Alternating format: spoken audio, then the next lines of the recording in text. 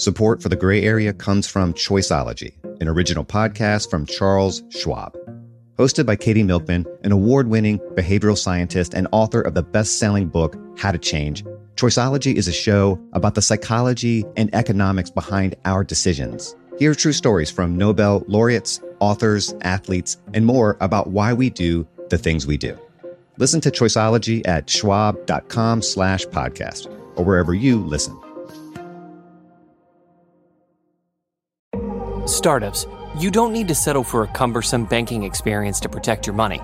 Mercury offers banking and credit cards with effortless experience, giving ambitious companies greater precision, control, and focus without compromising security.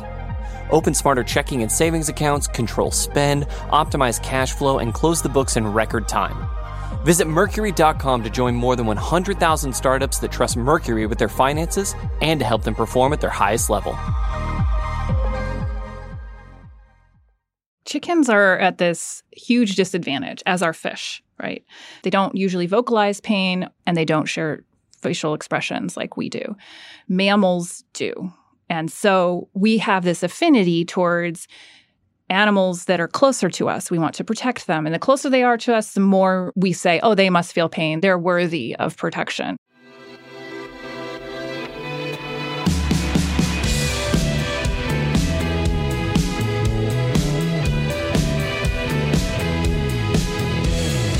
Hello, welcome to the Ezra Klein Show on the Vox Media Podcast Network. My guest today is Leah Garcés, who is the president of Mercy for Animals and the author of the new book, Grilled, Turning Adversaries into Allies to Change the Chicken Industry.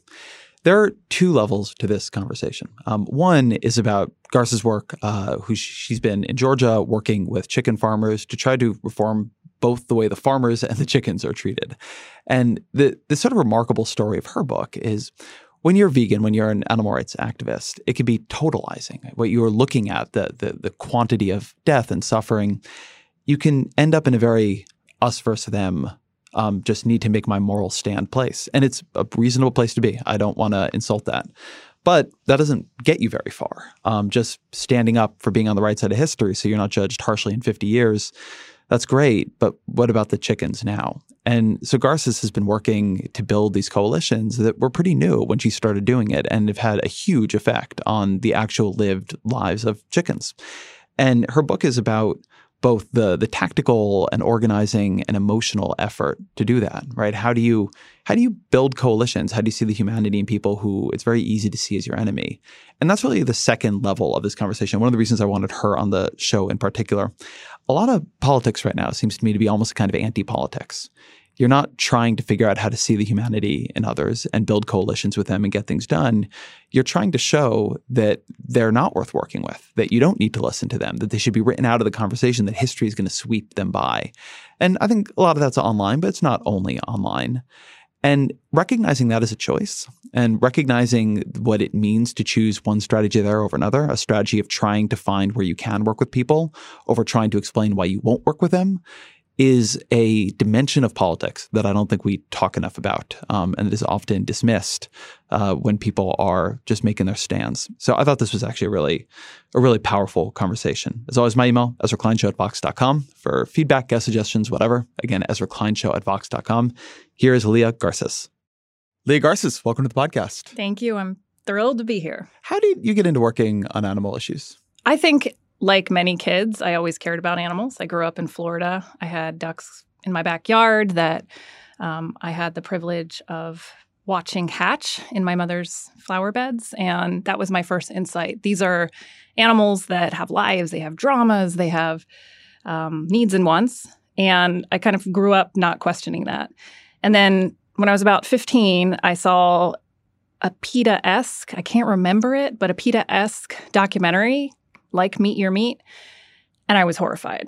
I was a meat eater, and it just blew up my world. And from that point on, I really wanted to help animals. I really wanted to change the way we interacted with them, and I haven't looked back since. What was your first job in the space? My first job, my very, very first job was at Save the Manatee Club in Florida. And I was like the person who did the Christmas membership drive for adopting a manatee. Huh.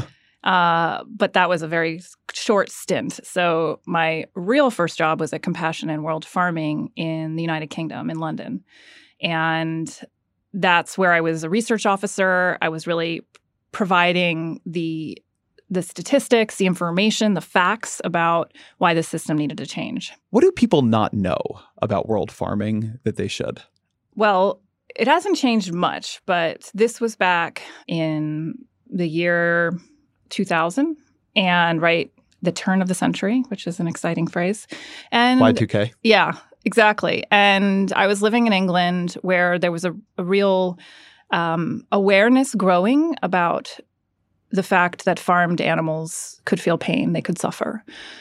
And even at that stage, though, it was questionable to scientists whether fish could feel pain, right? This was still a question in our minds. And we were going through this change and this realization, wow, we really should consider the animals we eat. We should consider the lives they lead and their needs and wants. And the basics were not known. People still thought that farmed animals are raised in the equivalent of their grandma's backyard. And it was not necessary to be shocking. It was not necessary to dramatize what was happening because the facts were so shocking in and of themselves. The fact that animals are kept in cages, in crates, so small they can't turn around, they can't flap their wings, they can't do anything that we would normally associate with a chicken or a pig. And this was shocking enough. One of the things that struck me a couple of years ago, I was talking to somebody who works on cattle issues. And they were explaining to me that what I had heard about veal when I was young. When I was young, there was this conversation about veal and that they were treated in a way that was truly horrifying. So you shouldn't eat veal. You can eat whatever you want, but not veal.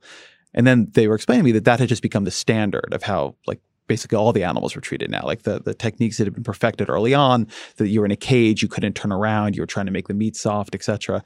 That had just become standard across a lot of other kinds of animal agriculture. And that was striking to me. Yeah.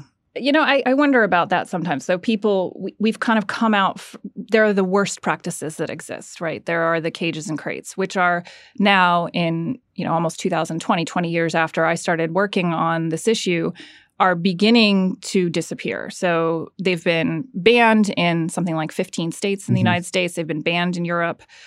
Cages and crates are going the way of the dinosaur, hopefully. And yet the cruelties and the confinement and the problems are still front and center. And we've only adjusted a little bit, but we've not really still got it in our heads.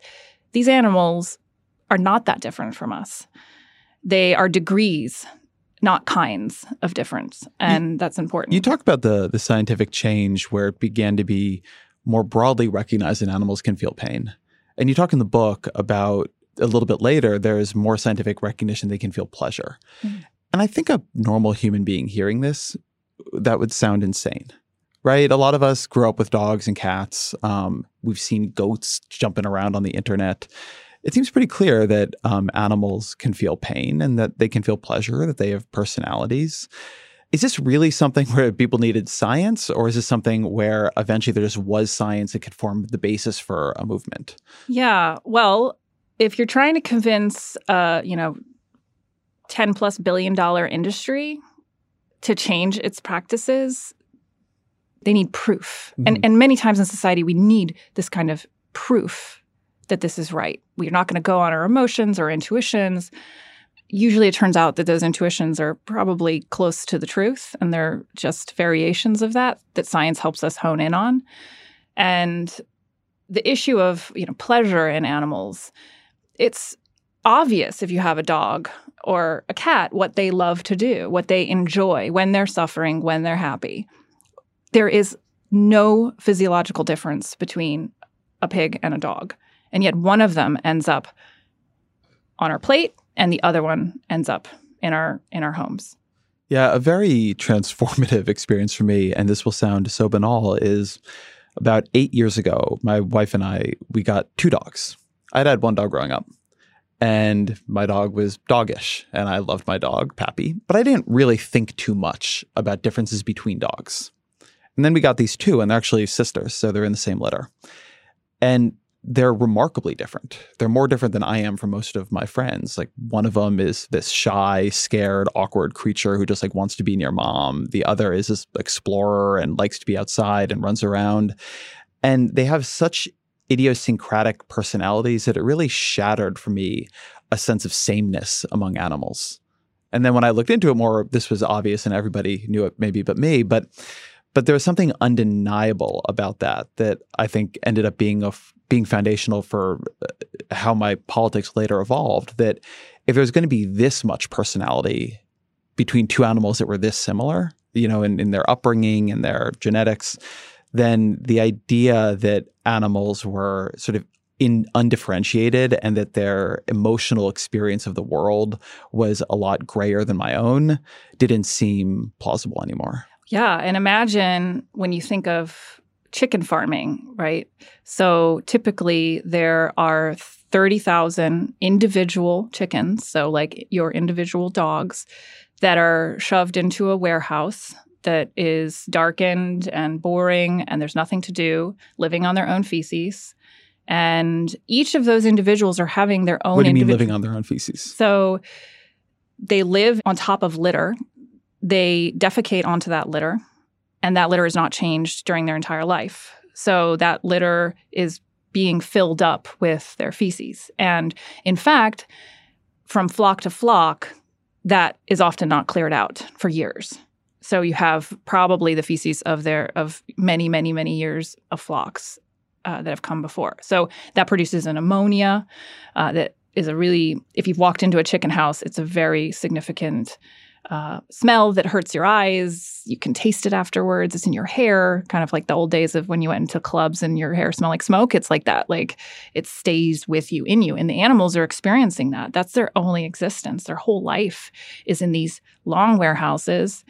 And by the end of their lives, they're wall to wall with their flock mates. But what, is really difficult for most people to get their head around is that each of those animals in those warehouses, they are individuals having an individual experience. And they will have, like your dogs, this varied personality. Some will, want to have lots of friends. Some will want to be alone. Some will be athletic and some will not. And the industry treats, and we as consumers eating these animals, treat these animals like they're potatoes, like they're a monolithic kind of one thing, but they're not. These are individuals with individual needs and wants. And this system can't cater for that, and it benefits from their death economically. There is a pretty deep human ability to empathize with dogs. Somewhat with cats, we've co-evolved with each other, we've domesticated. Chickens are harder. Yeah. I can see the emotions on the face of my dogs. I can't see them on the face of a chicken. And so it's much easier for me to wall off from the idea of chickens as having the experience. Even cows do with their big liquid eyes in there, or pigs, which some people keep as pets. Can you talk a little bit about what do we know and not know about the emotional and physical lives of chickens? Chickens are at this huge disadvantage, as are fish, right? They don't usually vocalize pain, and they don't share facial expressions like we do. Mammals do. And so we have this affinity towards animals that are closer to us. We want to protect them. And the closer they are to us, the more we say, oh, they must feel pain. They're worthy of protection. And the further they are evolutionary from us, we have an easier time morally excusing abuse of them. And that's what's happened with chickens and fish. But it's categorically not true.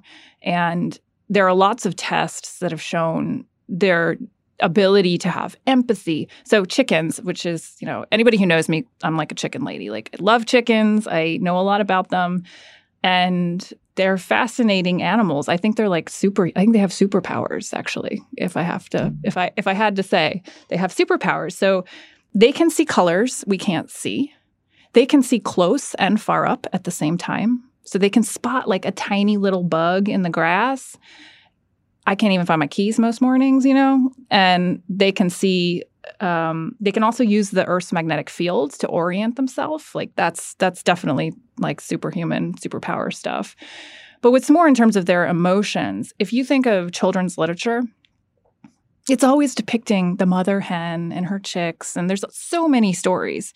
And that's speaking to a truth we know and we're just ignoring. But mother hens, evolutionarily, they have to have the ability of empathy, right? This means that they can perceive the suffering of another because they have to be able to perceive and protect their young. And not all animals do that, but pretty much most animals are able to because evolutionarily they needed to. And that's not any different than us. And chickens can also count. Can you talk a little bit about the studies around that? Can you talk about how they've measured that empathy towards the young? Yeah, it's a great study by Joanne Edgar. I think it was at University of Bristol. And it was a really important study to measure that chickens have the ability to have empathy. And so what they did is they did little puffs of air on the chickens, babies, the chicks, and the chicks would, show distress. And the mother would display distress as well, seeing this. Now, that sounds like, okay, that's just a reaction. But what then happened is they would be able to anticipate, the mother hen would be able to anticipate that this was about to happen, right? So she could predict and anticipate that this chick was about to have distress and be worried about it and have this concern. Now that shows like a depth of— Because they could tell that the puff of air was going to come. There was a noise or something. Exactly. So they would show the puffer that was about to happen, and they would get stressed and anticipate, oh my God, my baby's about to have some bad thing happen. Now that's empathy. Yeah. That's what you feel for your friend when you're like, oh my God, my friend's like about to be, have their girlfriend break up with them, and now I'm going to feel sorry for them. Right, or I took my son for shots the other day. Right, exactly. That's a better analogy. It's exactly like you're going to go take your kid for shots and you're stressed out because you know they're going to suffer. It's the same thing. And baby chicks can also count. They have this ability of they can understand that 2 is smaller than 3 and that 6 is greater than 3 right from when they're hatched. They have this mathematical ability right away. So they did tests where they can see that they will choose the greater thing right away. Now we might be like, we don't necessarily, we look at that and we're going like, of course it's bigger, but that's counting, that's understanding. And that's not always something, human babies cannot do that. Yeah, they're not going to be able to do that, right? It's a long time before human babies can do that. And so, these are just some recent tests that I'm so grateful some scientists have done. Now imagine we were obsessed with chickens and we did tests on them all day long like we do on human babies or something. The depth of knowledge we would have about them and would be much greater. And there's a primatologist named Frans de Waal, and he's a really great thinker and really has moved things forward in terms of how we have this tendency of seeing ourselves as very separate from animals. There's us and there's all of them, but he's really breaking that down, and even from moral code and politics and then empathy. He's defining that these are, again, just degrees of differences, not kinds. We've all evolved to have things like moral codes and empathy. And he wrote a book a few years ago called "Are We Smart Enough to Know How Smart Animals Are?" And I thought that was so important of a question to ask. Maybe because we're so different than chickens, we can't even understand their intelligence, their emotions, because we're nothing like them. In many ways, we are like them in many ways, but we don't have the ability to do magnetic, fields. What if the world was ruled by dolphins and chickens? And their test of our intelligence is, do we have sonar and can we orient ourselves in a magnetic field? We would be considered the stupidest animals on the planet. So it's really a lot about questioning the tests we do on animals to define whether they're intelligent is all from our perspective and our view of what is intelligence. And the other thing here is the numbers around chickens are they're too big to really manage. But something I will tell folks in the audience that I did not expect when I began talking to people in the animal rights and suffering movements is chickens are the dominant concern. A little bit fish, but chickens.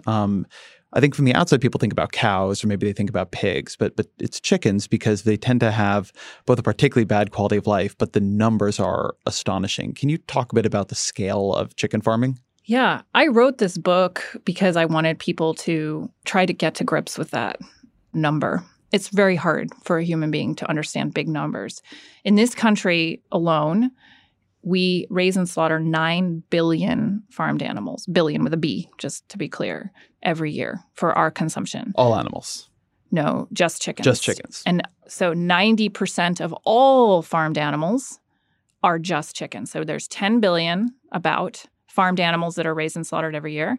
9 billion of those are just chickens that end up on our plates. So not laying hens for eggs, not pigs, not... So combined, all the other animals combined don't even come close to the number of meat chickens that we raise. And globally, it's a very similar picture. And you can say, when you talk about the meat industry, in terms of numbers, you're talking about the chicken industry. And the United States is the leading producer in the world. So really close head-to-head with China. But regardless... This is the concern. This is the thing we should be concerned about in this country. We want to talk about reducing suffering in this country or globally. Chicken farming is the leading cause of suffering on the planet. And there's a tension in here because I know a lot of people who, as they begin to be turned on around these issues, will say either for climate reasons, I'm moving away from red meat towards things like poultry and fish, or will sort of intuit that cows are bigger, they're more intelligent, pigs are, they say about as smart as a 3-year-old. I should move over to something like chickens. You don't want to be eating red meat like that. And that from the animal rights perspective, like this is a catastrophe. Yeah, it's a huge concern, whether you're environmentalist or whatever, that you're saying. I hear people say it all the time.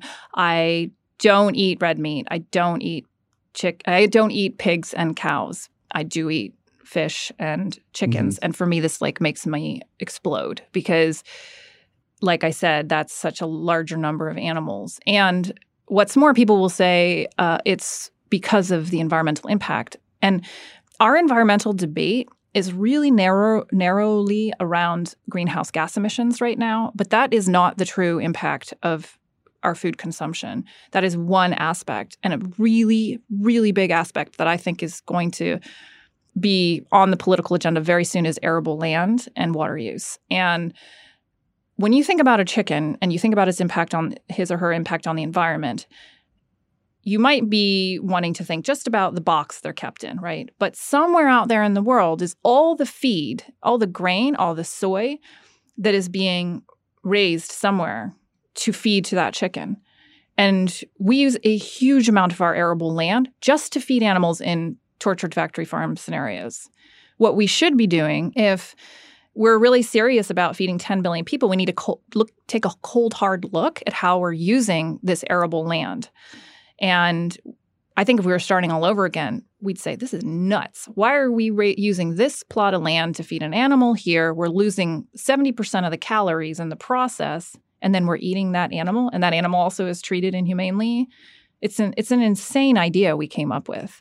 And what I think we're very quickly going to realize as our land becomes unusable is that we have to be way more serious about soil, how it's used, and that it needs to go directly to humans rather than to a factory farmed animal to our plate. So one other piece of this context I want to draw out is that my understanding is that chickens, both raised for slaughter and laying hens, are treated compared to some of the other animals that we raise for food. I'm not saying anybody's treated great in this process, but chickens are considered to be the ones that live the most miserable lives, that they have been bred in the way that is most violent to their own bodies, that they live with the least space. Is that accurate? Yeah. So a meat chicken has, I'll say the industry calls it a broiler chicken. So I don't want to use lingo, but I need to differentiate between a laying hen and a meat chicken, which are totally different species now, which a lot of people don't know. They're subspecies. They don't interact. They do different things for our industry.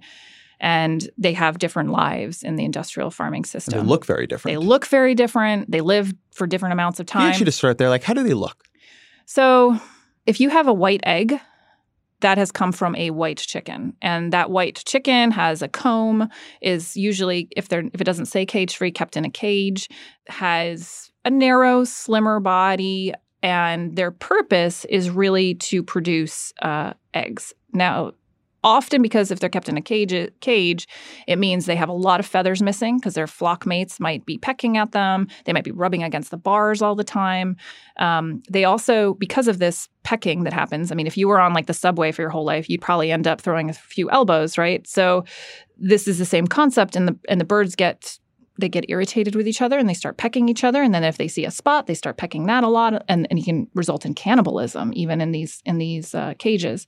So they've resorted, as the industry does, instead of saying, why are they pecking at each other? They probably need more space. They're like, no, we'll just trim off the beak. So they take a hot iron to the tip of the beak and take that beak right off and right at the tip so they can't hurt each other. And that's a non-anesthetized procedure. Correct. Yes. It's a horrible procedure that is standard. And it speaks to the way the industry often solves problems, where they just do a Band-Aid on top of a Band-Aid on top of a Band-Aid on top of a Band-Aid instead of getting to the root of the problem. The root of the problem is these are sentient beings that don't want to live like this. And we need to think about them that way, not let's just keep pushing them to their metabolic and their physical maximum to get what we need out of them. With broiler chickens, so while the laying hen often has the cage, the physical cage, broilers, meat chickens, they have a genetic cage, and their bodies are their cage. So what we've done over the last 50 years is we've selectively bred a bird to grow as big as possible, as fast as possible, so we can get as cheap meat as possible. And now the result for these animals is they're essentially a Franken-chicken. This is a Franken-chicken. They are like a grape on two toothpicks, and they can hardly hold their own weight. So at day 40, 25% of birds, and this was a scientific study, have great difficulty walking, and 3% can't walk at all. And this is because they have been we are very focused on growing a bird that has large breasts because that's what we like to eat. And who cares about the rest of the body and how it keeps up? So the organs, the lungs, the heart have difficulty. They have difficulty breathing. They have difficulty with their immune system, their guts. And they also have difficulty with their musculoskeletal system, meaning they collapse under their own weight. Their legs are in constant pain. And we know that because there was a study done, and welfare scientists did a study where they offered these chickens two types of feed. One had essentially like aspirin in it, and the other one didn't. And the birds categorically chose the one with aspirin in it because they were in pain. And they knew after they realized, okay, this is going to help my pain. And so the fundamental problem, it's terrible, right? This is horrible. And it's all driven by our demand. Can I say one thing about this? Yeah. Sorry, just like as somebody who hosts conversations like this, I'm sitting here in this conversation and this is all horrible. I know some of it, not all of it. And like the thing I'm worried about it, like as I watch that clock move, is like just losing people. Yeah. Right? This is one of those issues where just talking about it straightforwardly, like I don't even like being here right now. I can see your body language is like, oh man, this is like, it's not a fun issue to look at in the face. And I just want to note that because if you are feeling that, if you're listening to this and like there's a part that just wants to turn it off, I promise I'm not just going to do the whole conversation about how terrible chickens' lives are, but there's a reason I'm laying it out, or I want Leah to lay it out. One, because I think it's important, but two, because it's going to offer a frame for some more of the story that comes next. But I just want to note that this is it is hard to face up to this. You mentioned in your book an Albert Schweitzer quote about the worst suffering is the suffering you refuse to see, and like that we're really there in this one. This is suffering that it is so bad that to talk about it is to make it hard to keep enough people in the room to do anything about it. It's a hell of an issue. It really is, and that's why I wrote the book the way I did. And I was worried that if I wrote a book that just spoke truth to what's happening, people wouldn't get past the first page. We were talking a minute ago about how we're growing the broiler chickens. Just one last thing on this. How long does a chicken live in the wild? In the wild? Oh. I mean, what is its lifespan, assuming it's not eaten by whatever? Right. 8 to 10 years, let's say. And if you have a really great chicken that's living a really great life, And how long do the broiler and egg-laying chickens, what is their life cycle? The life cycle of a meat chicken is approximately 40 days. So they're babies. They're not even... But they're fully, but not only are they, but they're Right. fully grown beyond what you see in the wild. Oh, yeah. I just want to note this because there's a weird way in which we've created, these are not animals in the way we think about them. They're a technology. They're a technology that can feel enormous pain, but they're a technology. Yeah. There's a point Bruce Friedrich has made on the show before, but there's something really strange about the way I will hear people talk about, well, it's natural to eat meat. Maybe. I'm not saying people haven't done it before, but it's not natural necessarily to eat this meat. We have gone way past the boundaries of the natural. Like we are operating in a whole new space. There's nothing natural about keeping an egg-laying hen in a cage or a broiler on their own feces with tens of thousands of other broilers. There's nothing natural. That's not something that an animal would ever choose to do in nature. Let's take a quick break. We'll be right back with Leah Garcés. Support for The Gray Area comes from Shopify. The internet is big, and if you're trying to run your own business, it can make you feel pretty small. Hard for your customers to find. But Shopify can help you carve out your own little corner of the web with your own online shop. Shopify is the global commerce platform that helps you sell at every stage of your business. Whether it's through their all-in-one e-commerce platform or their in-person point-of-sale system, you can sell anywhere with Shopify.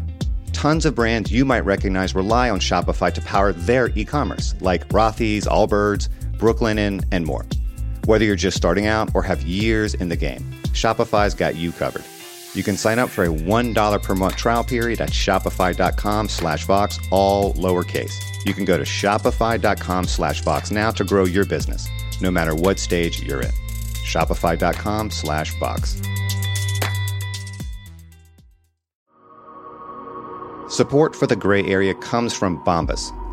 Sometimes the littlest things can ruin your day, like a pair of socks that you should have retired months ago. If you need to upgrade your sock drawer, Bombas has got you covered. Bombas designed socks with an eye for detail, with stuff like foot-hugging, honeycomb arch support, anti-blister tabs, and cushioned footbeds. They also have other apparel, like t-shirts and underwear. Bombas also says that for every item you buy from them, they'll donate one essential clothing item to someone facing homelessness. Bombas actually sent me a few pairs of socks and a pair of boxers about 3 months ago, 2 or 3 months ago, and they're great. It's the best pair of boxers I own, and every time I do laundry, my 3 pairs of Bombas socks move right up to the top of the rotation. I wear them to the gym, I wear them around the house, I wear them when I go for walks. Hell, I'd wear them when I was sleeping if it wasn't too hot. You can get comfy this spring and give back with Bombas. You can head over to bombas.com/grayarea and use code GRAYAREA for 20% off your first purchase. That's bombas.com/grayarea and use code GRAYAREA at checkout. When you learn about this, and among the people who choose not just to learn about this, but to devote themselves to it, it's very totalizing. When you look around and you see the scale of the harm, the scale of the death, the scale of the suffering, the degree to which people don't want to look at it, a lot of people who go into the animal rights movement, it changes you. I mean, the world becomes grotesque. Like the world becomes a horror show, and the people around you, people you otherwise love and respect and admire, they're doing something all the time that now, having like opened yourself to this, seems abhorrent. And one of the things that I've seen that kind of politics do to people is it almost drives you off of politics. It's like, it's not so much even about what you can do, so much as about standing up against it, right? At least being a person in this age who was not complicit. I'm curious, in your early years in the movement, which side of that you fell on, whether it was sort of the more radical, like we need to confront people with the horrors of what they're doing versus we need to bring them along and persuade. And I don't say that with an affection for one side or the other, just that it is a thing that happens to people, I think, understandably, that is a very important fork in their personal path, at least for some time. Yeah. I don't know why, but I always was very pragmatic. I don't know if it's because I came into this issue professionally in the United Kingdom, where it was a very professional space already, where the United States was a good 10 years behind, right? Huh. And I had a science background. You know, I did zoology. I just came at it like, this is provable. Like, I just need to get people the facts. this is not just about animal rights. This is also about it's destroying the planet. It's not good for communities. It's not good for anybody. I just need to get everybody the facts. If I just work on that, I'll eventually convince everybody. So how'd that work out for you? It did not. It did not work out, And that was the hard lesson for me. And I think for many activists is if they only knew if people knew the facts, they change what they're doing. You have this faith that if humanity had more information, they'd do the right thing.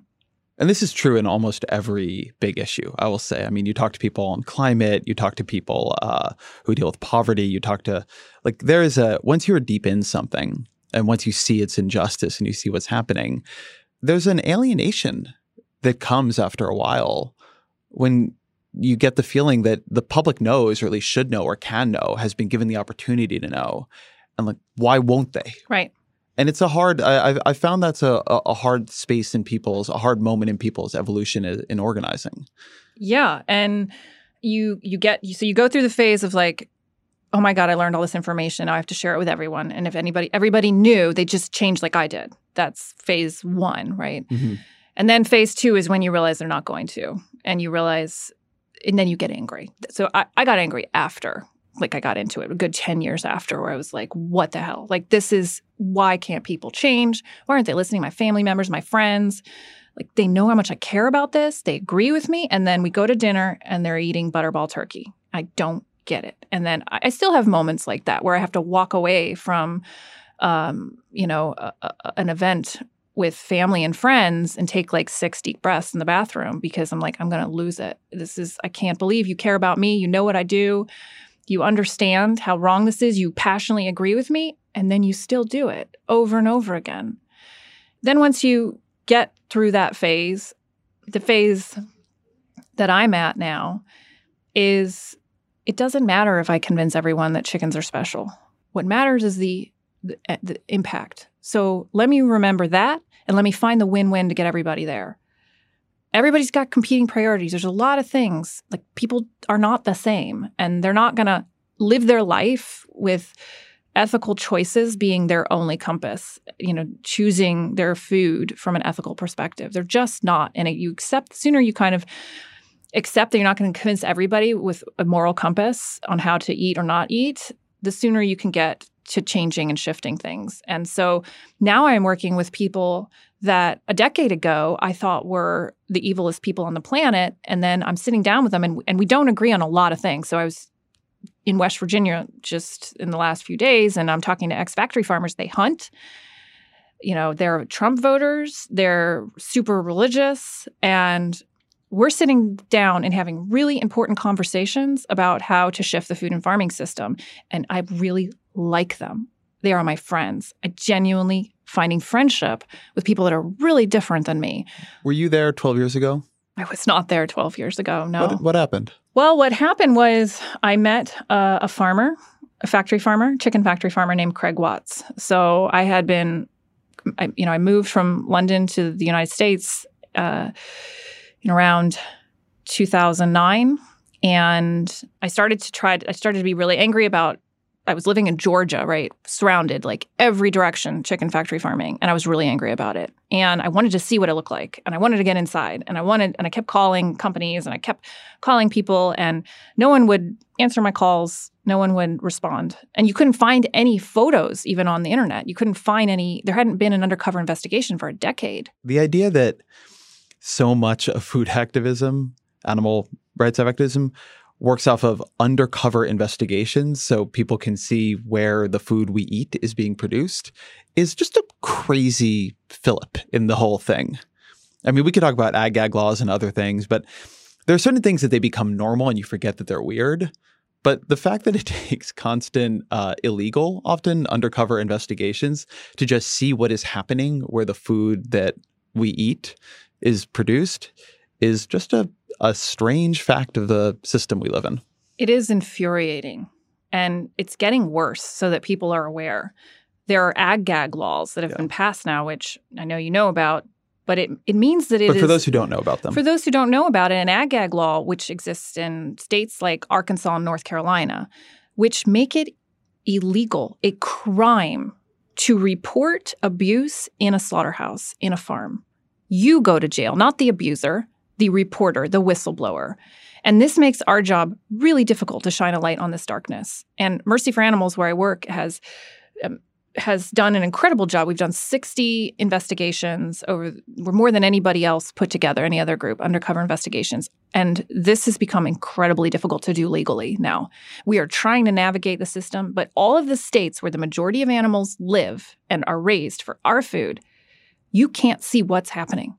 That is not okay. It's acting like this is like a nuclear waste site or something. You can't access the very basics of how is our food and farming, how are chickens being raised, how are pigs being raised, how are cows being raised. But there's something really profound in that. I always think that this is a moment of the cards really being on the table. There's no doubt that people have dissonance around their food.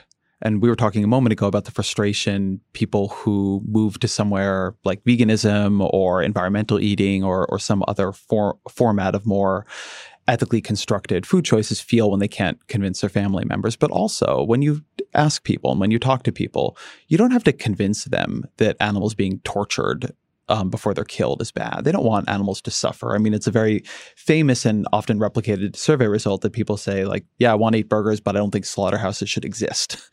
And you can look at that and get frustrated by it, but it also speaks to, we all have contradictory and conflicting impulses here.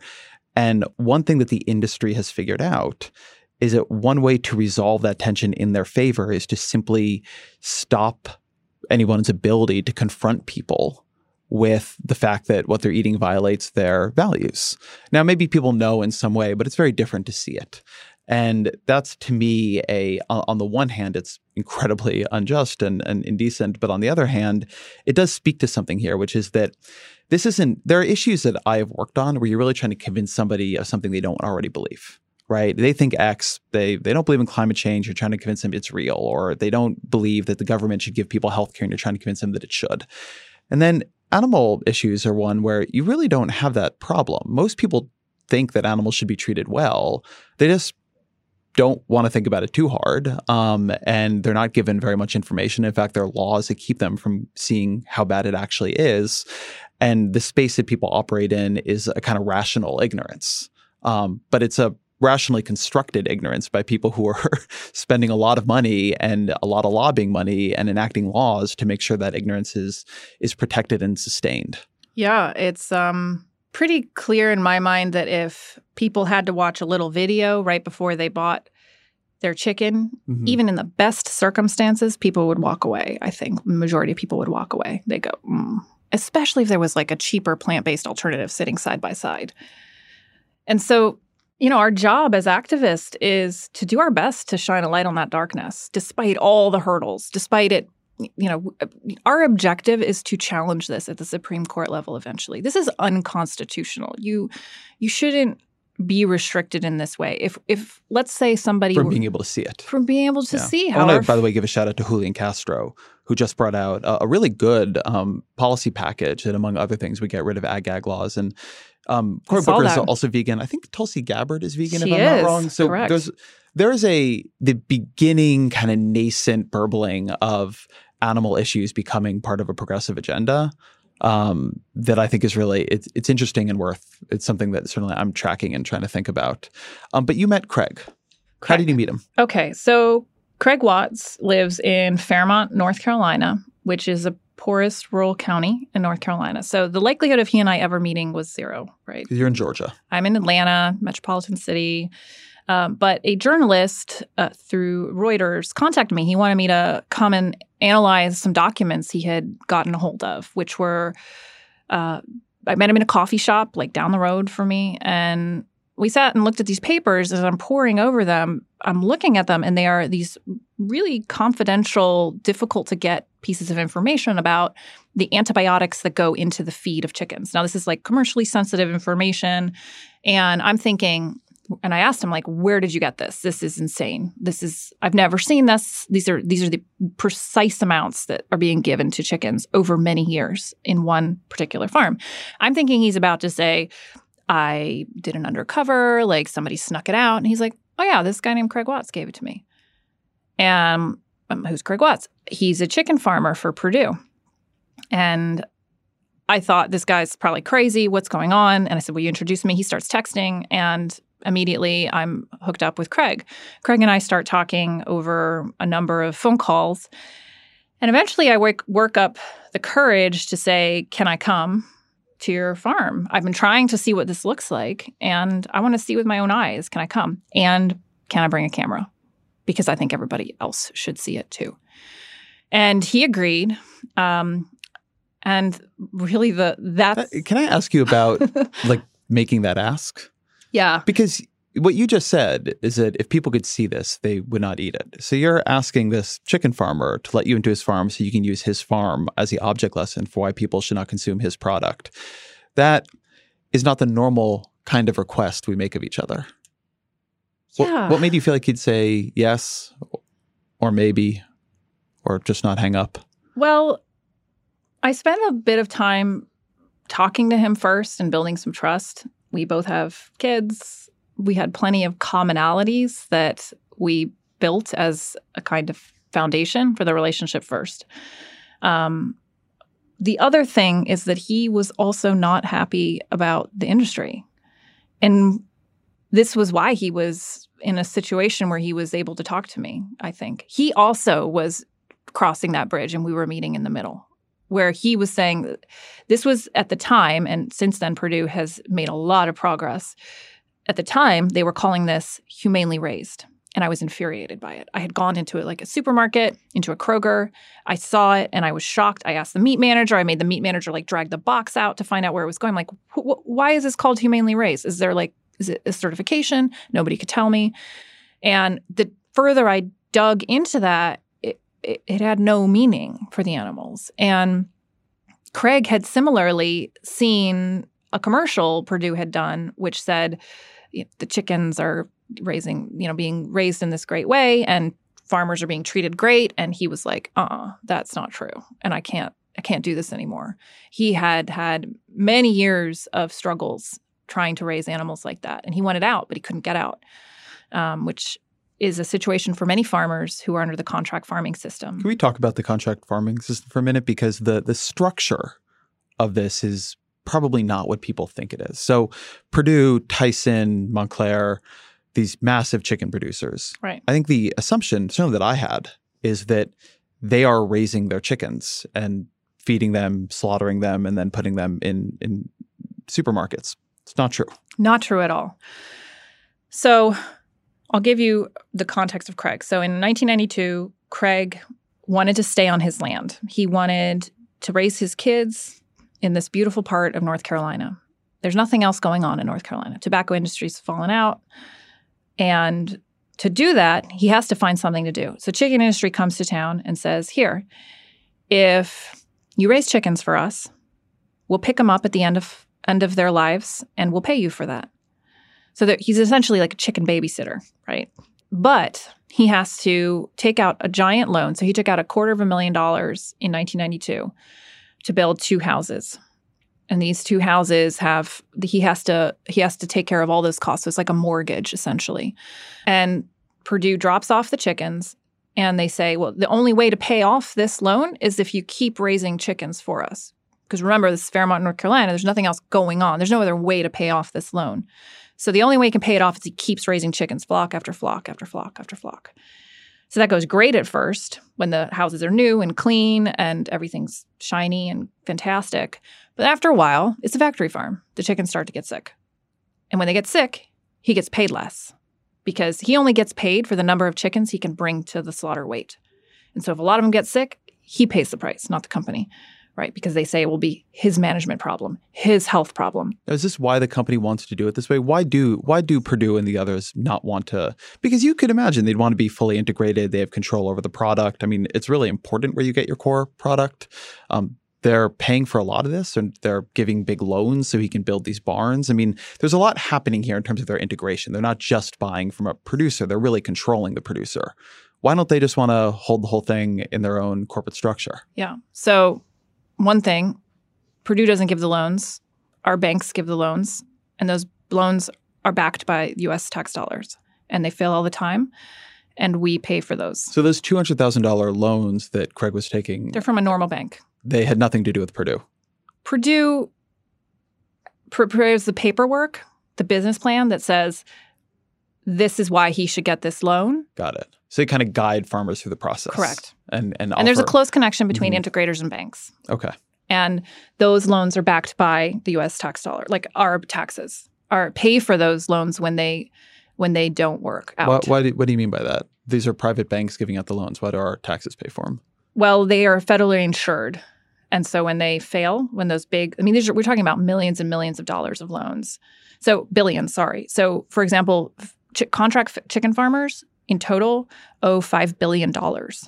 And many of them don't work out. They're unable to pay. They default on their loans. And when they default, that's where the tax dollar, the insurance will pay for that. Sorry, I'm being dumb here, but through what program are we federally insuring these loans? I mean, I understand the FDIC insures like individual bank deposits. Yeah. But I believe if Vox fails and some loan the bank gave us, I don't know that we have a bank loan, but they just eat the money. That's why they would do their due diligence on us in the first place.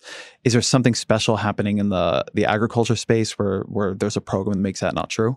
Yes. And I don't know the precise details, but the connection between the chicken industry is subsidized, right, in general, including these private companies are subsidized. Agriculture in general, right, is subsidized, and protected. Right. And this is part of that arrangement. It's part of ensuring we always have food on our table and we always have, chicken is considered a food that the government backs up. So when, for example, there's an overproduction, the government buys it out. Or there's an underproduction, there's some kind of mechanism that helps to increase the price and demand.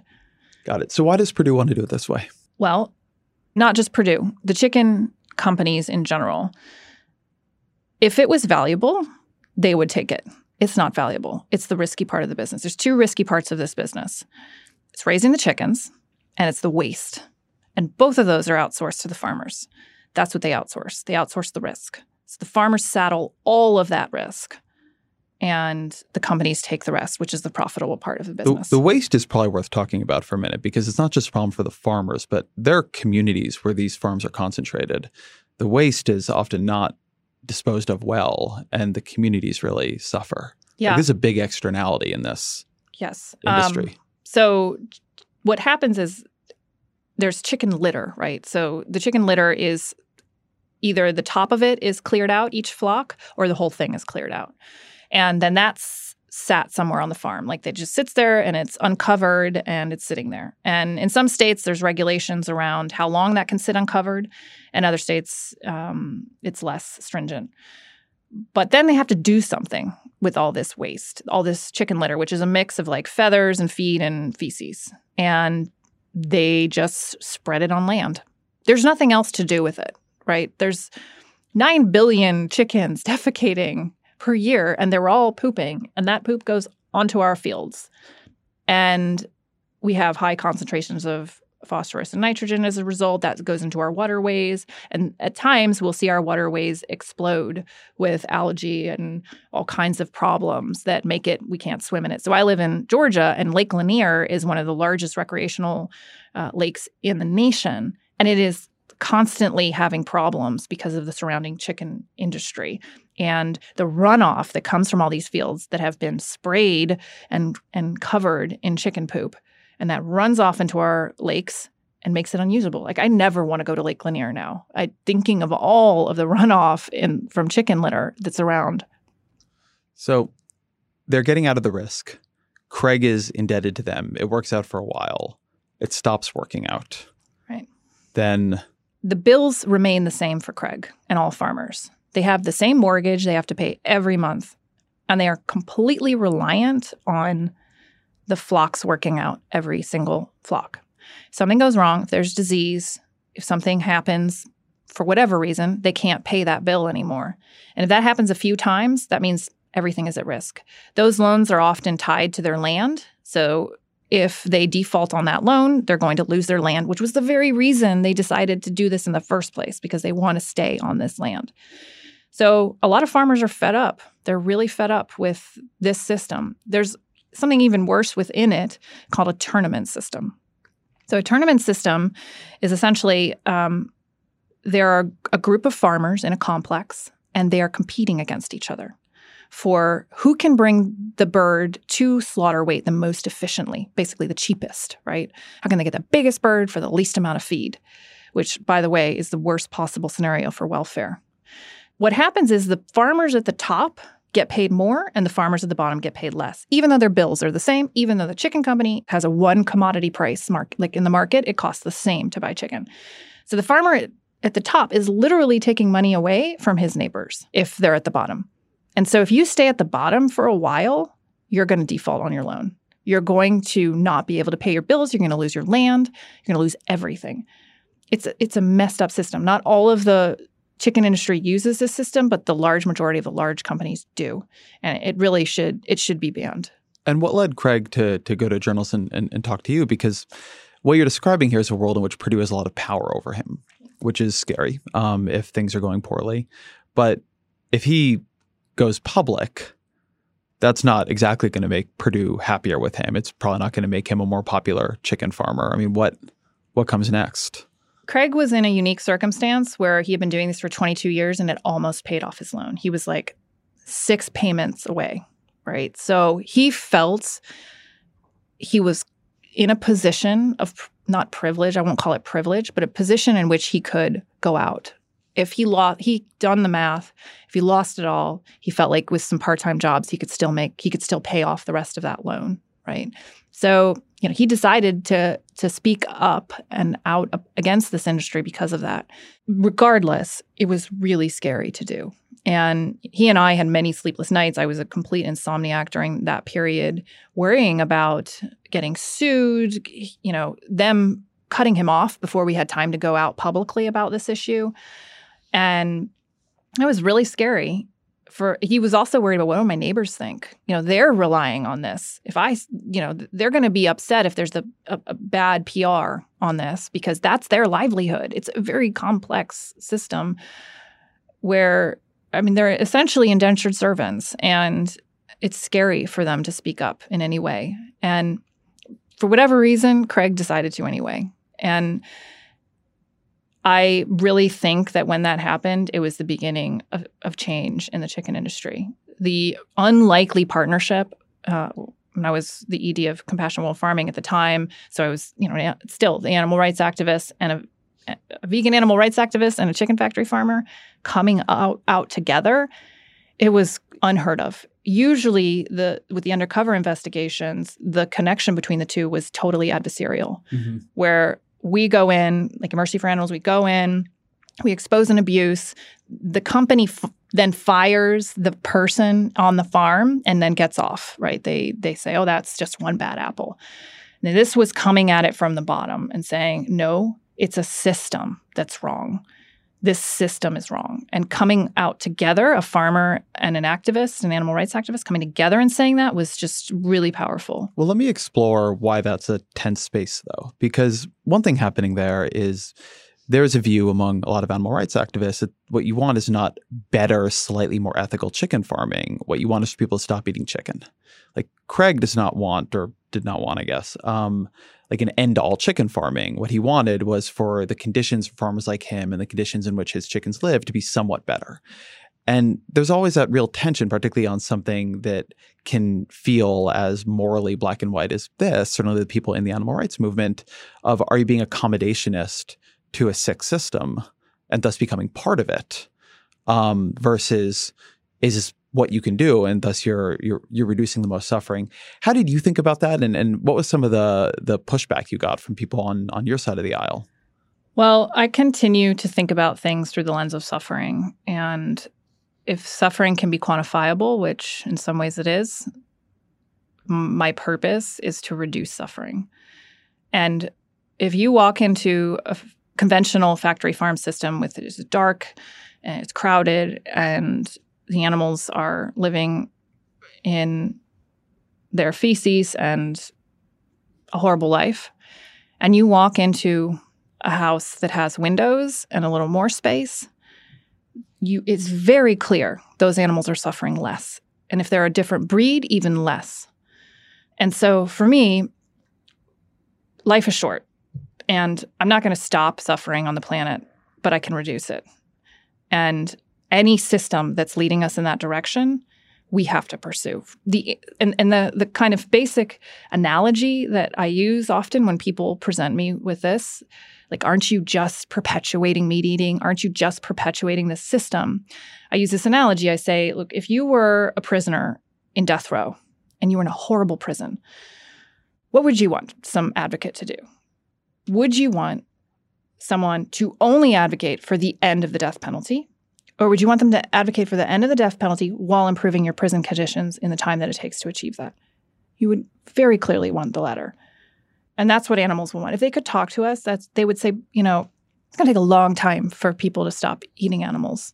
And it's probably going to take some big technological offerings for us to achieve that. In the meantime, just don't leave us here in this horrible condition. Work on improving it while we move towards a market and a business solution where everybody wins. I think that has become a more standard view. Was that true at the time you started doing this, or was there more controversy in your circles? It's a principle I've always held, honestly. Most of the time, I do have my moments of anger, but I grew up I have an uncle who's a butcher and a hunter, and I love him. I have an uncle who's a geologist for Chevron. My dad sold nuclear power plants. And I got into it with each of them. Another one who worked for Lockheed Martin doing like weapons, right? So, but I loved each of them, and I really enjoyed the conversations we had about their perspective. You could have these conversations without agreeing, and you could maybe change their mind a little bit in some ways. And I have definitely been criticized a lot for this approach from the more like purist in our movement. But I think when I hear them, I think it's not them I need to convince. They're already doing the right thing. They're already not eating animals. And I don't need to reach them. I really don't. I only need to reach them if they want to talk to the meat eaters. If I want to talk to them, my need to engage with them is more about getting them to be better advocates that convince others. But the truth is only 5% of the United States is vegetarian, and the rest are engaging in this practice. And that hasn't changed much over time. It has not changed in 20 years. So 20 years ago, people really feel like it's changed. It feels to me like it's changed. I mean, basically nobody's vegan, but you seem to meet more vegans. It's vegan and vegetarian is the 5%. Mm-hmm. So there may be more vegetarians that have turned vegan, but there's only, in the last 20 years, that number has not shifted. And this is a hard number for me to face, but there are more animals being slaughtered today than ever before in history. By a lot. By a lot, right? So that's like something that's hard for me to wake up to every day and know, empirically speaking, we're failing. And that's true in America. And also, I mean, I think people understand that as global, right? You have China becoming richer, you have India becoming richer, you have, Bangladesh and so on. But in America, that's true too. Globally, the United Nations predicts that by 2050, the number of farmed animals that are raised and slaughtered will double. So we're right now at about 70 billion, and we're looking by 2050 to go to 140 billion if we carry on the way we are. 70 billion a year? Correct. It's a mind-boggling number. Let's take a quick break. Support for this show comes from NetSuite. Growth can be a beautiful thing, like changing out your kids' shoes when they get too big, or upgrading that puppy food to an adult recipe. But as a business owner, you understand that growth also comes with complications. And when your business gets to a certain size, the cracks can start to emerge. That's why you should know these three numbers: 37,000, 25, 1. 37,000. That's the number of businesses which have upgraded to NetSuite by Oracle. 25. NetSuite turns 25 this year. That's 25 years of helping businesses do more with less, close their books in days, not weeks, and drive down costs.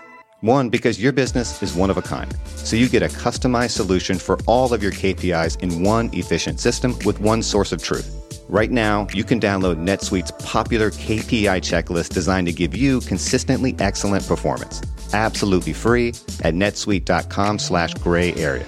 That's netsuite.com/gray area to get your own KPI checklist. netsuite.com/gray area. Startups, you don't need to settle for a cumbersome banking experience to protect your money. Mercury offers banking and credit cards with effortless experience, giving ambitious companies greater precision, control, and focus without compromising security. Open smarter checking and savings accounts, control spend, optimize cash flow, and close the books in record time. Visit Mercury.com to join more than 100,000 startups that trust Mercury with their finances and to help them perform at their highest level.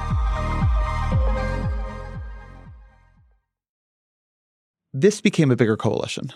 Yeah. It's not just you and Craig. Mm-hmm. What was that bigger coalition and what did it achieve? Right. So there were a coalition of 6 organizations that came together and started to hone in on what could we change within the industry? How could we reduce suffering of the animals in the chicken industry? We had learned our lessons from eggs, from laying hens. So in a very short period, we had campaigned and got over 200 companies to agree to go cage-free by a certain date. So big companies like McDonald's and Walmart. And this gave us a lot of energy and faith that we could change things. This was monumental. And there were a couple lessons we learned about that. And one of them was we need to ask for something that's like a time-bound commitment is important. We need to be very clear about what we're asking for. So cage-free is super clear.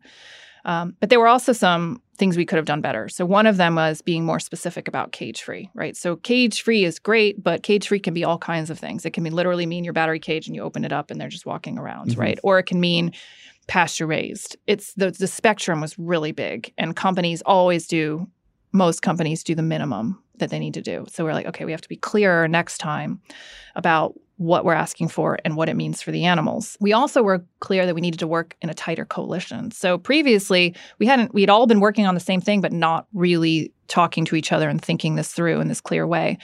And we formed a coalition, which you can see online. We're open about it. Now, these are very different groups. We're talking about very conservative groups to very extreme groups. Give me some examples. So, the HSUS is a household, that's the Humane Society for the United States. This is a household name. They do dogs and cats. They're a friendly, kind of group, all the way to the Humane League, right? The Humane League is like a very, they launch campaigns that are very aggressive and in your face and And were chicken farmers involved in this coalition? No, these were animal rights advocates mostly. There were 6 animal organizations. So it was Mercy for Animals, Compassion World Farming, the Humane Society for the United States. I'm not going to remember them all now, but and the Humane League and some others. Yeah. So we came together. We defined what we would ask companies, and then while we agreed we don't have the same tactics, we don't have the same strategies, this is what we'd ask of companies. So every time somebody would go to a company, this would be the line we would not cross. And that's what we continue to do to this day. We've had over 140 companies now agree to these terms, including a slower growing breed or a breed of chicken with better welfare outcomes, more space, controlled atmosphere stunning, which means that the birds are not shackled in the slaughterhouse conscious. They're already unconscious before that, so they suffer less at slaughter. Enrichments and lighting. So we kind of created a mini standard that we wanted companies to sign up to. But what's more, and for me, the arc of the story is, I still can't believe it, is Purdue, after about a year of stonewalling me, called me up and said, hey, let's talk. I had been writing them, and they said, you know what? This is covered in the New York Times, what you were doing. I mean, this became a media thing. Right. So we had coverage in the New York Times. We the video in one day had 1 million views. It blew up, and they couldn't ignore it. And later as well, that was when I was with Compassion World Farming, and then that same year, Mercy for Animals did an undercover investigation showing what was happening. So these two combined pressures. I remember Mark McKay, who is currently the president of the fresh foods at Purdue. He tells this story of when they're looking at this footage from Mercy for Animals, they said, we all can agree this is not okay, right? And has anybody called them? And everyone was like, no. And he's like, well, we should. And we should talk to them about this because we all agree this is not okay. And they said, okay, you do it. But so that's an interesting thing right there. Right. This, we all agree it's not okay. Because I think the theory, in some degree, the theory of the book, a little bit the theory of Craig in the book, is that well, they may not want it on their hands, but they're actually the ones creating the conditions in which it has to happen. That the video you put out, like what Purdue says is that Craig is a bad farmer. This is not okay. We would never allow it. And what you all are saying is, no, you've created it. Craig is like a good farmer. You've decorated him as a top producer before. So who's right in that? Is it true it's that the system. No, the system is very limited. It wouldn't allow a farmer to put less chickens in that barn or a different breed. Those are the basic problems. Like they can't put windows in unless the company wants them to or allows them to. They can't put, enrichments and straw bales and things for them unless the company allows them. They can't change any of the inputs, but the farmer's responsible for those outputs. So the DM part here is that maybe the people at Purdue didn't like this, but they had enough plausible deniability on it that even though they're the ones creating these conditions, they didn't feel like it was on them. Like what is your psychological explanation here? What was happening there? I believe they thought that Craig was a bad farmer. I think in some ways they still think that. And do you think conditions on his farm were worse? No. I think that he had very little control over what he could and couldn't do. They had just taken antibiotics out of the system, and they were keeping chickens in the exact same way. And now he has more disease and more problems. On a typical chicken farm, these are standard statistics that the National Chicken Council puts out. There's around a 5% mortality. That's considered normal. That means 5% of the birds that go in there are dying. Like they just do. And the job of the chicken farmer is to pick up the dead birds. And that means that over this like short 40-day period and 30,000 birds, right, that's 1,500 birds die. That's normal. That's the job. So that means like 30, 40 birds a day. That's their job, is to go pick those up. You talk about walking through with Craig in the morning, and this is something that farmers in general need to do, and just going through and doing killings of all the deformed or lame or, just like by hand, like snapping out their necks. Yeah. It's called cervical dislocation. And it's snapping their necks out. Some guy that has to happen on farms, but the scale of it, doing it day after day is really something. That's a daily job. Yeah. That's a daily job of a farmer and if you talk to chicken farmers, it's actually backbreaking, difficult work. Yeah. And I also wonder what it does to a person psychologically to like go through the houses and have to find the weak and decrepit birds or the runts, because the runts are like, that's not worth the math. Let me do the math on that bird. Yeah. Like, I'm not sure it's worth the feed. I'm going to kill that bird early because it's not worth it. And you go through and it's 30 to 40 birds per day in a 30,000. If you think I'm saying on average. And what really happens is towards the end, there's a lot more because then they really are like hanging on and they can't really function very well. And then the problem is at the end, the farmer's having to do the math, right? They're like, I already put all this money through the feed into this bird. Can they hang on for 3 more days? Even though they don't look good, they look like they should be euthanized, but I'm going to hang on because if I kill that bird, that's money out of my pocketbook. Exciting for us consumers. Yeah. The farmers I was just with in West Virginia, they had this horrible disease called gangrenous dermatitis. It's a bacteria that eats the birds from the inside out, and it's really repulsive, and the birds suffer a lot. So in a 24-hour period, you'll see the birds, and it looks like it's not happening. And then the next day, you'll just find this like gelatinous mush of purple and green, right? Now, what happens? The way they get it is really through eating the feces that's on the litter, and it's through like a coccidiostat that settles in their gut and then emerges like 22 to 30 days later and starts to manifest itself in some of the animals.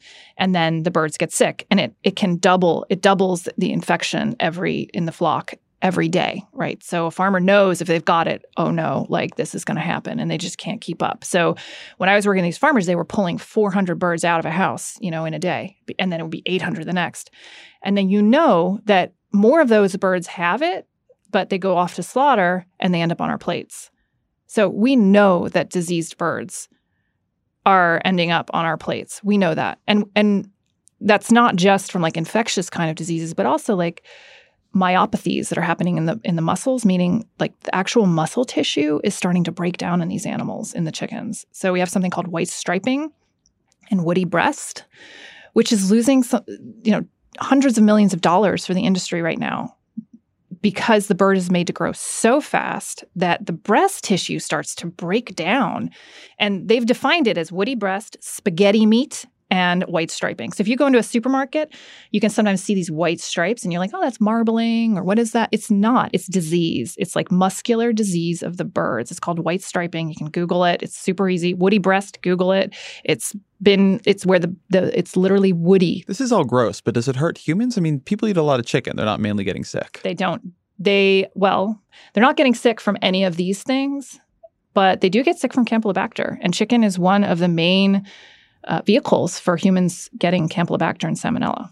One of the evolutions you go through in the book is moving from seeing the farmers running these chicken factories, I guess, from being the people in charge of the system, right? The people you're fighting, to being victims of the system. And that seems like a very big perspective change for you. Do you want to talk a bit about that? Yeah. It's still something I struggle with sometimes, and I know my colleagues struggle with, to try to get to grips with that concept. And I really lean on, I'm not the first person to come across this concept. It's nonviolence. It's Martin Luther King, Gandhi. Gandhi, when he was in India, he went to this general and he said, oh, I'm going to change this policy in the government. And he said, well, how are you going to do that? And he said, with your help. I'm going to win with your help. And he did. And it's this concept of, I'm not in charge of a single animal. The farmers are, and the chicken industry are. If I want to change that industry, the most efficient way, I'm a very efficient person. The most efficient way to do that would be to convince McDonald's to do it, and Tyson and Purdue. If I can convince them by whatever means necessary to change, that means it might happen in my lifetime, which is what I want to see. And sitting down, first of all, with Craig was understanding he's a human being just like me, and we have a lot in common, a lot more in common as two human beings than I thought we would. We have 3 kids. We care about the same things. In many ways, he cares about his environment. So starting to make those connections was really, really important and made me see him as a human being, and then allowed me to see Jim Purdue as a nice guy that I enjoy talking to now, and finding, which is even now I'm oh my God, who's going to write me hate mail right now, right? But it's true. And there's always these common ground you can find, because they're a human being. They have families. They go on vacation. They like sports teams. You can find these common places to tear down the walls that we arbitrarily kind of set up between our so-called enemies and ourselves. So this is somewhere where I want to widen it out beyond your work and animal rights work. One thing that I see a lot of in politics, whatever issue people are working on, and oftentimes just when they're not working on an issue at all, they're just on Twitter or on cable news or wherever they might be, is almost what I've come to think of as an anti-politics, an effort to raise up the walls between people and write them out of the story. These are people who are powerful. These are people maybe you need to win over, but they become irredeemable to you, right? There's a lot of showing I'm on this side and I'm not on that side. And when the stakes of the things you're dealing with are moral and they're high and people will suffer, that makes a lot of moral sense. And it can even be at times politically productive. It's a very, very hard practice to try to reorient the way you experience people who are carrying out or supporting something you think of as awful. But oftentimes in politics, if you're going to win, you need the general on your side. I'm curious about this as a practice to you. You have talked a bit about, well, you have kids and they have kids, but a lot of people have kids. And a lot of people have kids end up writing each other off pretty easily. So what is happening in you? What are you doing yourself to try to get over that aversion, or even to not feel personally compromised, like you're losing sight of the horrors you're fighting in order to, make short-term accommodations because it feels good to build coalitions? How do you navigate that? It's really hard. You're always walking a line, but I stay focused on impact, and I try not to get hung up on I think it's a danger. We get hung up on our principles and wanting to look good and feel good by being angry and blaming. But sometimes that does achieve things, but most of the time it doesn't. And I try to remain in a space where I'm constantly like a calculator thinking, does this achieve reducing suffering? Does this move the needle? Is this going to take a step in the right direction that I need to get to? And by taking that lens of, is this going to get me closer to the goal? It helps me get less hung up on ensuring the person agrees with me. I think the most basic tenet of that is that you don't need to agree on everything to make progress. And you don't even need to agree on the central reason why you think something needs to move forward. So with any of these issues, luckily for me, factory farming hurts so many aspects of our world: environment, human health, communities, animals. So I come at it because I care so much about animals. But it turns out farmers are not being treated well. It turns out processing workers are being treated horribly too. So if their main thing is we need to, make some adjustments and progress, and we can find that place where there's this, overlap, that's where I try to focus. How do you hold back the feeling that you just gestured to a moment ago? The idea that being angry, that declaring your opposition, that can feel like an action in itself, and it can feel like a moral urgency in itself, right? And I'm sure there are people in the animal rights movement who have big followings and are able to exert a lot of pressure. And it's about sort of drawing that line deeply. Like, we are not part of this. Like, we are not complicit in this. And I see that in politics a lot more broadly. I mean, a lot of politics is expressive and symbolic, and like, I am not complicit, not my president. And is that just not an impulse you feel, or do you ever sort of look at the way other people are talking and kind of feel a little bit weird about who you're working with? I'm just curious about that complexity. What I've done with my career and my work has really changed how I feel about what's going on in our country right now. And I am very sad that it is really hard for me to have a conversation, or even find anybody to have a conversation with that disagrees with me. We build these bubbles and we stay in our tribes, and the tribes ensure we don't venture out of that tribe. And that's mostly done through social media. And I want to understand. I have a deep yearning and curiosity for, like, why do you think that? And maybe there is something, like, you have to have an open mind. Maybe there is a reason why somebody has taken this stance that's equally as powerful as your reason to take this stance. And while you may not agree, there might be something you can agree on. And that's where we can start to make some changes. I'm very concerned about how polarized we are now. I have a family that's divided in half about who voted for who in the last election. And we cannot talk about these things. It's just not on the table. But what I found interesting is when I went to West Virginia, I did have a conversation with them about guns, about Trump, about all these things that we are different on. And I learned so much talking to them. And I just wish those spaces were more available in our country. They're not right now. And they need to be if we're going to actually break this moral gridlock that we're in. I think this can be hardest in families. I was reading something the other day about the respect that emerges from distance. When you're further from someone or something, it can be easier to know less about it and be more curious about it. Whereas when you're closer, when it is your family, it can sometimes feel more like a judgment on you, right? You were talking earlier about people in your family and personalizing that feeling of them eating meat. Like, how can you do this to me? How can you not be convinced by what I am telling you? Like, I'm a professional political pundit and communicator, and like, there are people in my family I cannot convince on key political issues. And it's hard, it is harder for me to talk about that with them sometimes than it is for me to talk to like a George Will on this podcast, right? Despite the fact that, George Will and I are much further apart. And so I do think there's an interesting thing where people the feeling that it can be so hard, so close, can actually obscure that it can be easier further away. And I've heard the argument that a problem with social media, with Twitter, is that it collapses distance. It makes everything feel close. It makes everybody feel near. It makes everything feel flat. When actually, sometimes you want things to feel a little bit more alien so that you can approach it as an explorer or a persuader or a coalition builder, as opposed to it's so close that if you can't win, well, then what does that say about your ability to win over anybody else, right? If you can't convince your family, like, what does that say about your ability to actually win the issue? Yeah. I mean, most of us don't behave within our families the way we behave at work, right? We don't.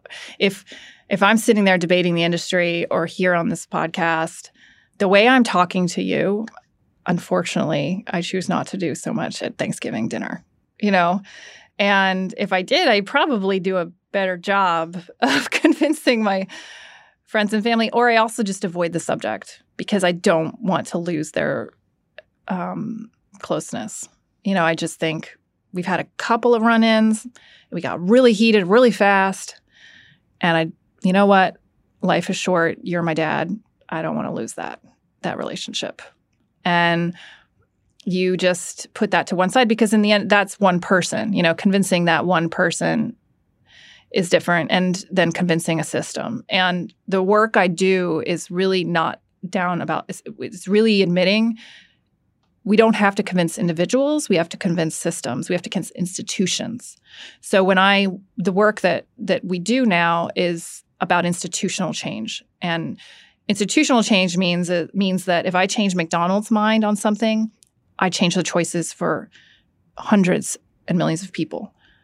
And that changes the lives of billions of animals. I think there's a real relief in being able to see things as systems too, for exactly the reason you're discussing here.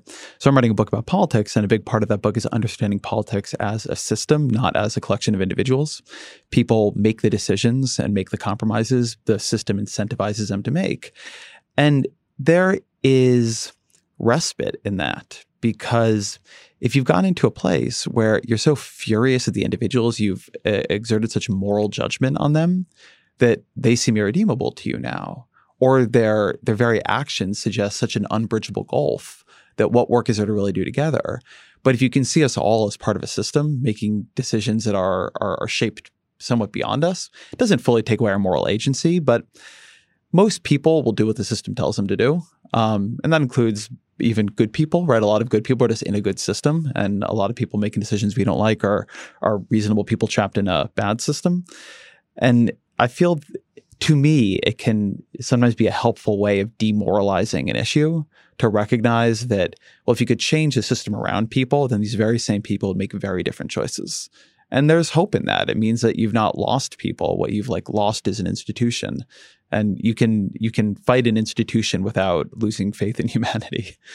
Yeah, much of my objective is just to take the bad choices off the shelf, because most people are in a rush, they're not thinking, and we just need to take, if you think about it, that there, like you said, there's a system that we're trying to change, and people are implicit in a system. They're buying into this system without understanding the real consequences. They're not really choosing the consequences of that system. They're doing it because it's what everybody else does. It's cheap, it's convenient, it's the norm.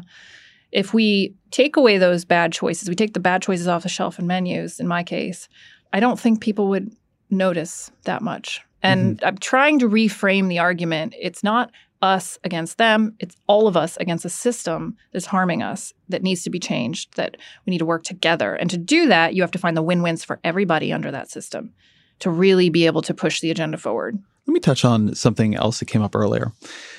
We were talking about the scale of this. We were talking about how uncomfortable it can be to stare it in the face, to even just talk about it. You were talking about the difficulty you have waking up in the morning knowing that the number of animals in this system has been going up, not down.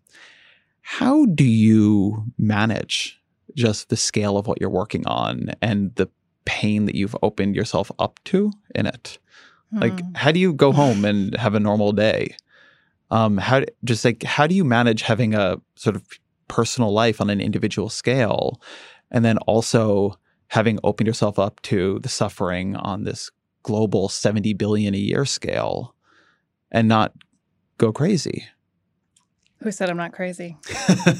There.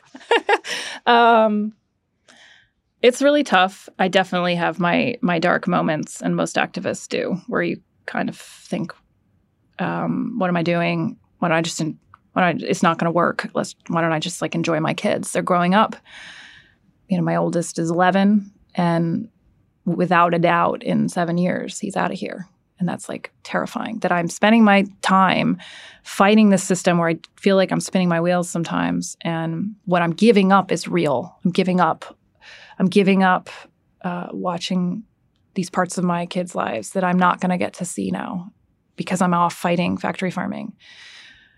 But at the same time, I think about the world that I'm going to hand them and the world I want them to have, the world I want other animals to have, wildlife, the planet I want to exist after I'm gone.